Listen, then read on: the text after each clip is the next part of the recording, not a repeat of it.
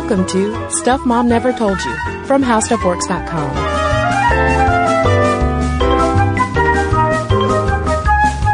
Hello and welcome to the podcast. I'm Kristen. And I'm Caroline. And today on the show, we're talking to author Jessica Lamb Shapiro, who recently published the book Promised Land, not to be confused with Promised Land. It's her journey through America's self-help culture, and it's part memoir, part history, part examination of the self-help industry, and a really fun read. Yeah, she is clearly incredibly on point. She knows the ins and outs of the self-help genre, and part of that is because of her own family history. Yeah, her father is a psychologist, and he plays a prominent role in this story, and in the memoir part, I should say, of Promised Land. And growing up, he was always making self-help products or writing self-help books. He never became like a chicken soup for the soul style, like mega self-help author, but he, as you'll learn in the book, was continually and still kind of is actively engaged in the self-help industry. Yeah, and we learned so much from her book and from talking to her. For instance, the history of self-help, I didn't realize, stretches all the way back to ancient Egypt and the Greek philosophers. It moves through history into the Middle Ages and Renaissance with books that, they talk about behavior of princes and kings that you should model or not model. Moving all the way into the 19th century and the Victorian period where quote-unquote self-help really, really takes off. Advice on everything from marriage to having babies to keeping a house. Yeah, and it's in that Victorian era, as Jessica will talk about more in our interview. That's when you see more self-help targeted specifically towards women. What jumped out to me in the history of self-help, which she lays out so well, is how in its earliest eras, it was largely directed towards men, the betterment of men in order for them to socially climb through the ranks, which makes sense because back then women really didn't have much. There were no ranks. Yes. What would they climb? And I gotta say, I first heard Jessica Lamb Shapiro talking about this book in an interview with Terry Gross on Fresh Air. And I was driving home actually from the How Stuff Works offices. And it was such a fantastic interview. And it was a topic that we'd been wanting to talk about on the podcast for a while, self-help. And so as soon as the interview finished, I Googled her and looked up her publicist's name and hoped that she would want to come on the show. And she did. Hooray. Hooray. So we hope that you enjoy this conversation with Jessica Lamb Shapiro, author of Promised Land, My Journey Through America's Self-Help Culture. So first of all, Jessica, thanks so much for coming on Stuff Mom Never Told You. So for listeners who might not be familiar with Promised Land, could you talk a little bit about your inspiration for writing this book and how that was connected to your father's self-help career? I mean, it sort of happened by coincidence because my dad, who had written so many self-help books, had never reached a certain level of fame of someone like Dr. Phil or like the Chicken Soup for the Soul series. And so he heard about this conference for self-help authors that was taught by the guy who co-wrote Chicken Soup for the Soul. And I guess he kind of fell into this a seductive idea that there might be some secret that he didn't know. So he told me he was going to this conference, and I just went because I thought it would be kind of fun and I didn't really have anything to do.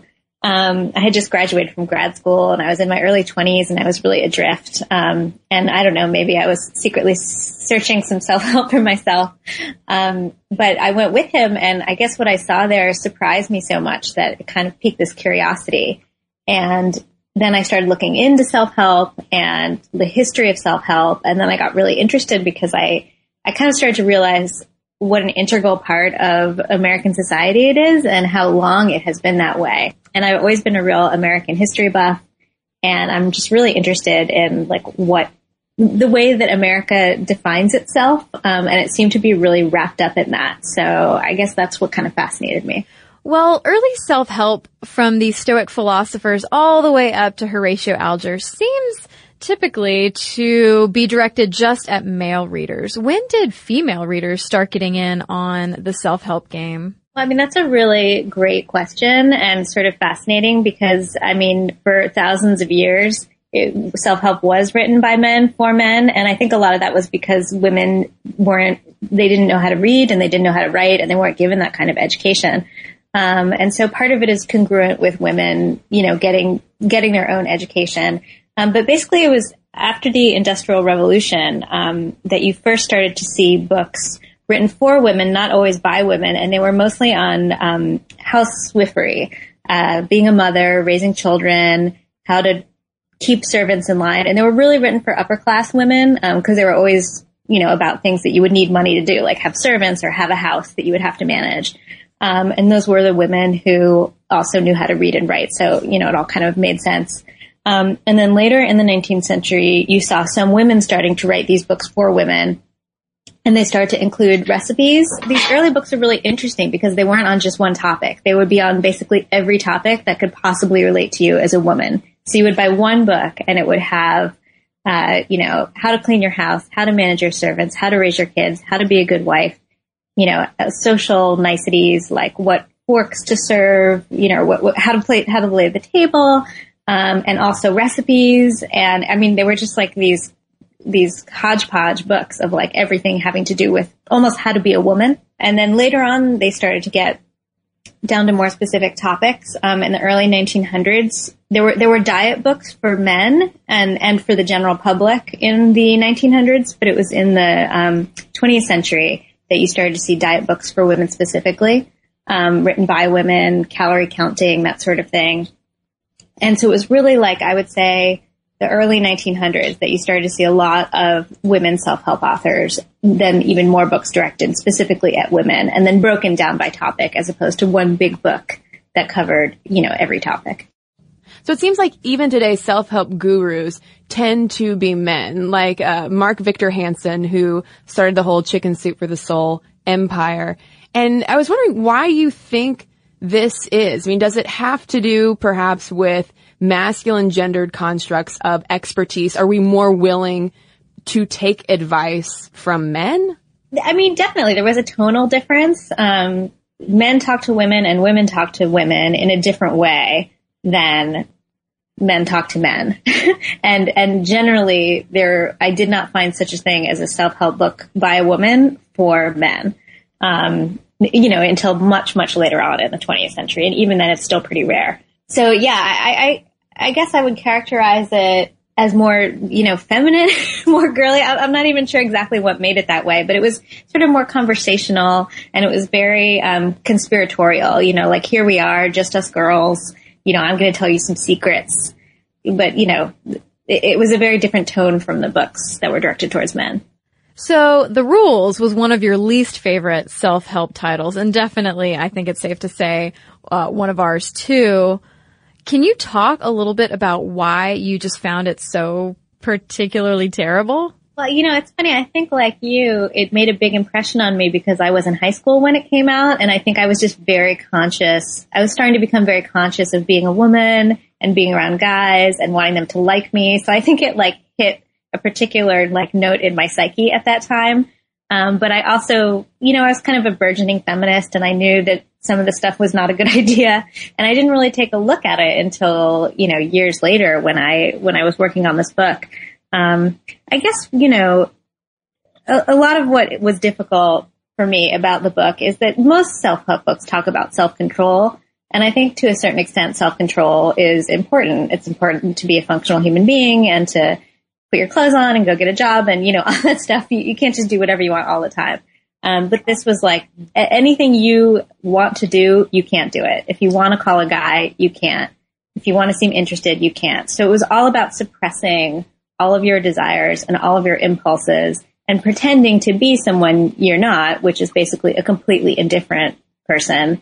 And to me, like socially, it's troubling to say that, men can only like a certain kind of woman or a perfect woman. On a personal level, it's troubling because I don't really want to do that. And so it's troubling to me if that's like actually successful and that's the only way that you can have a relationship is to put on a facade. And then, I really question the longevity of that because the idea that you're going to pretend for your whole life to be a certain kind of person is exhausting. Or, the book is mostly about getting married. And the idea that you're going to pretend to be one way, get married, and then reveal your true self is also really seems like a terrible idea. So to me, like there's a logical problem in it. Now, speaking of the rules, it does seem like dating and relationship self-help is particularly popular among women. And based on, your reading of the rules and other research that you've done, do you think that there is any value to it for actually starting and maintaining healthy relationships? I think it can, depending on what the promise is. Anything that asks you how to get or control another person, it seems to me like a bad idea and kind of destined to fail. Or if it does work, it's going to require some stuff that you probably don't really want to do. But on the other hand, a book that just asks you to be thoughtful about your desires, your expectations, what you want in a relationship, and it's kind of having you more work on yourself and your communication. That to me seems like, it would be useful for a relationship because communication is really important to a relationship. According to 2008 data from Nielsen Bookscan, women bought 74% of self-help titles on family and relationships. Why do you think women are more apt to seek it out compared to men? I mean, it definitely seems to be split by gender in that when men buy self-help books, they buy self-help books about business and success. And when women buy self-help books, they buy books about others, which is to say parenting, families, relationships, that sort of thing. And traditionally women have been more concerned with their relationships with others than men for many, many, many really reasons that might have to do with biology and evolution and social structure. But I think that there are a lot of theories about this, and none of them have any real statistical research done to them, but I do think they're interesting. One is that women are just more likely to ask for help because they're more community oriented. So it's almost the very same thing that makes women want to buy books about relationships and families is the same reason that they will seek out help from other people or from books. I think that they're also less embarrassed to ask for help. I think that socially it's like that old joke about, men not wanting to ask for directions. I think that there's something, that kind of trickles down from that where like men are embarrassed to ask for help and women are less embarrassed to ask for help. I think that, women are more isolated sometimes than men, especially if they're at home with children. And so it might be more necessary for them to go to a book. They might not have, a family or a community to turn to, or they just might feel more isolated because of it. So those are some of the theories that are put forth about why this might be. But again, they're just kind of psychological theories based on, basic ideas about women's psychology versus men's psychology. One thing you talk about toward the end of the book is how the future of self-help is largely tech-driven. You mentioned things like apps that can help you, maybe if you are, experiencing anxiety, things like that. So do you think, though, that social media has a similar self-help like quality in the same sense? Because when I was reading about this, it reminded me of seeing communities on Tumblr where you have a lot of connection going on, a lot of advice requests and advice giving, and this sense of community that does seem to be serving some kind of self-soothing and self-help function. Yeah, I mean, I think in a sense it is that same thing. I'm not familiar. I mean, I've heard of Tumblr, but I have not spent any time on it. But I can speak from my experience with Facebook. So many people put inspirational quotes up on their board or whatever you call it. So during the day, as I'm procrastinating and checking Facebook, I'm seeing all of these inspirational quotes. People very often start posts with the sort of like, hello, hive mind, does anybody know how I can do this? Or can somebody give me advice on this? And it is this way of, kind of reaching out to community and getting help without even leaving your house. So, I think in a sense, I'm not sure that it's any less isolating because, even a lot of the people that I communicate with on Facebook, I've never actually met them in person. I just sort of know of them or they're like friends of friends. So it's still kind of getting advice from strangers in some sense. But yeah, I think that there's definitely a similarity. So one thing that came to mind when reading about the evolution of like these Victorian self-help books and self-help more geared toward women is that it sounds so much like a lot of the themes and topics covered in women's magazines today. You're absolutely right. I mean, it's so true. There are so many how to do X articles in women's magazines, and I think that we still turn to those things because we want to know, how to be women and how to achieve what we want. That is a really interesting parallel. In fact, one of the bigger self-help books was actually written by Harper's Bazaar, about 100 years ago. And it was one of those, compilations of how to be a housewife, do your servants, raise your kids. So there's definitely a link between those women's magazines and those books. And this might be a sensitive question, but as you have grown older, is there a type of self-help that you wish your mother in particular were around to bestow on you? Absolutely. I mean, I think the whole idea of getting advice is so interesting because it's sort of like the book versus family. There's this there's a way in which you can get advice from your family or community. And then there's a way in which you get advice from strangers, and sometimes they seem diametrically opposed to me.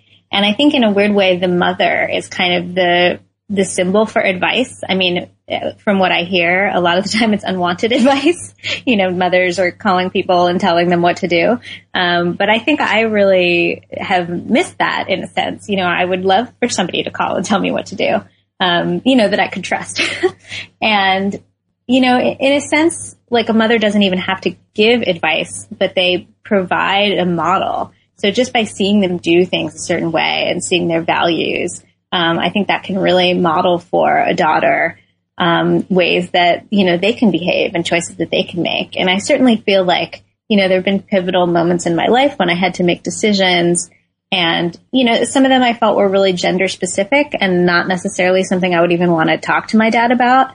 Those were times where I really, missed this idea of having a mother that I could turn to for advice. Well, Jessica, thanks so much for taking the time to talk with us today about self-help and especially these more gendered aspects of self-help. Is there anything that we haven't asked you about specifically that you would like to add? Yeah. I mean, when I started the book, I was very, very cynical. I was pretty anti-self-help.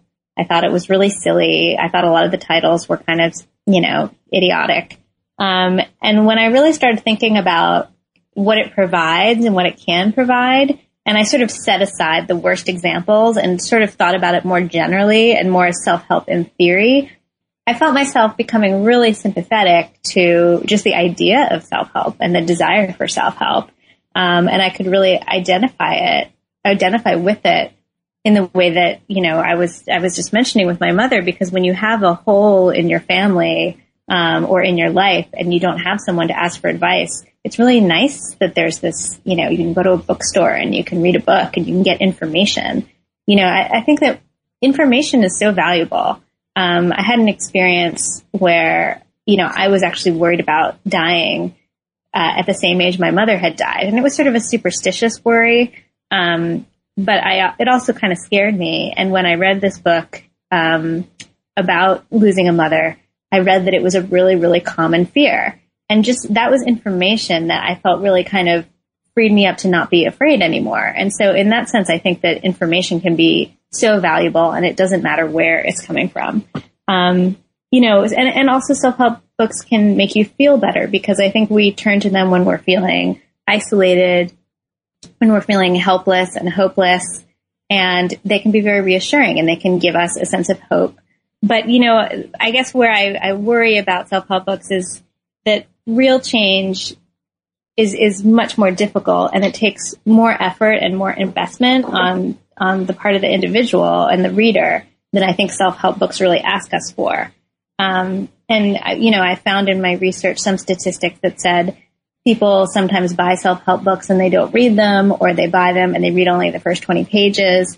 And I think if you're not willing to put in, sort of sustained effort over time, you can't really expect any real change to occur. And so you're probably just going to be left with a feeling of hope or, feeling better, which I think is really valuable, but maybe is not long-term going to solve anything. And where can listeners go to find out more about you and about Promised Land and other things that you might be working on? Yeah, I have a website, which is JessicaLambShapiro.com. JessicaLambshapiro. I'm sorry, I have such a long name.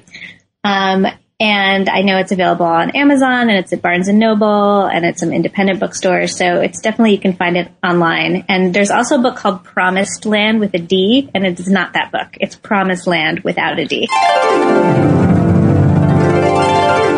Well, thank you so much again to Jessica Lamb Shapiro for talking to us in this very enlightening interview about her self-help journey and kind of self-help culture at large. And you know, it's an incredibly popular and widespread genre, and it makes me kind of wonder, you know, Kristen, have you ever partaken? I don't know that I've partaken in any self-help books, any books that would be classified in the self-help area of a bookstore. But I mean, thinking though about how I consume women's magazines, I feel like in a way I am still participatory in that, whether it's self-help in terms of, you could consider maybe Sheryl Sandberg's Lean In to be a self-help book of sorts, or even just all of the tips and lifestyle advice that's often doled out to women in Marie Claire and Glamour, et cetera, et cetera. Yeah, sure. I agree. I have never sought out self-help books per se, but I have said this before on the podcast and I will say it again.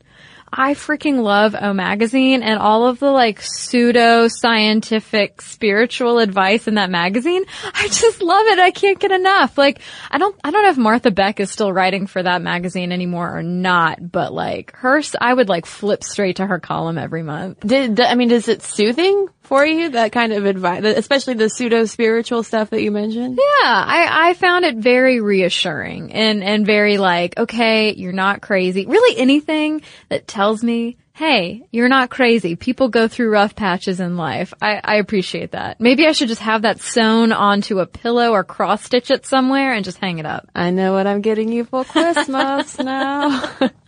Well, everybody, definitely go check out Promised Land, My Journey Through America's Self-Help Culture by Jessica Lamb Shapiro. It is a highly engaging, entertaining, and educational book, so we give it 2 sminty thumbs, way, way up. And also, again, huge thanks to Jessica Lamb Shapiro for taking the time to talk to us. And if you have any thoughts on self-help, we'd love to hear from you. Are there any titles that have helped you out, or that you kind of Jessica negatively reacted to the rules? Have there been any self-help books that have really turned you off? Let us know. momstuffdiscovery.com is where you can email us, or you can hit us up on Twitter at momstuffpodcast, or send us a message on Facebook. And we have a couple of Facebook messages to share with you when we come right back from a quick break. And now, back to the show. So I've got a message here from Meredith about our episode on Susan B. Anthony, and she writes, I know you have the utmost respect for Susan B. Anthony, and I also share your disgust that we don't know more about the other women you mention, especially women of color. I also loved how you pointed out that the story in American history highlights the intersection of race and gender. I did want to write and let you know that this intersection is still going on. Of course, we both saw it during the primary campaign against Hillary Clinton and Barack Obama, both vilified for different reasons, but also the church that I grew up in, the Mormon Church, did not extend priesthood to black males until 1978. During this time, there was a push in wider America for the Equal Rights Amendment, which the Mormon Church was distinctly against. There were some powerful women excommunicated from the Mormon Church for their support of the ERA. However, to my knowledge, no black man has ever been excommunicated for pushing for black priesthood. And women still don't have much more say in the Mormon Church than they did in the early 1980s. Because of this, I can sympathize with Susan B. Anthony's inability to support the 15th Amendment since it did not achieve full equality. It's always hard to push for something and then be left out because you're a woman.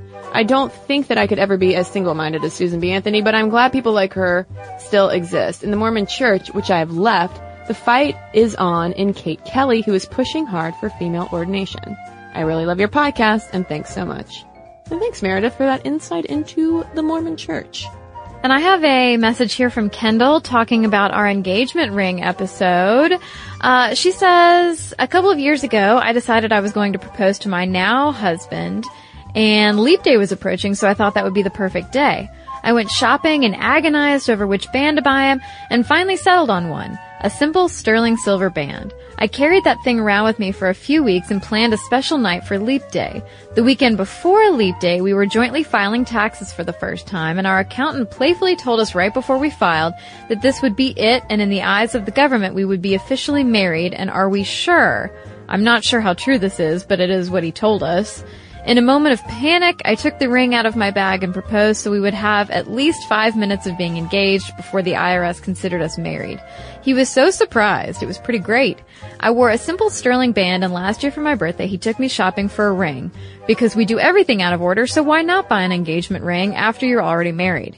I love the podcast and can't wait to get through more of your great stuff. So thank you, Kendall. That's a great story, and congratulations.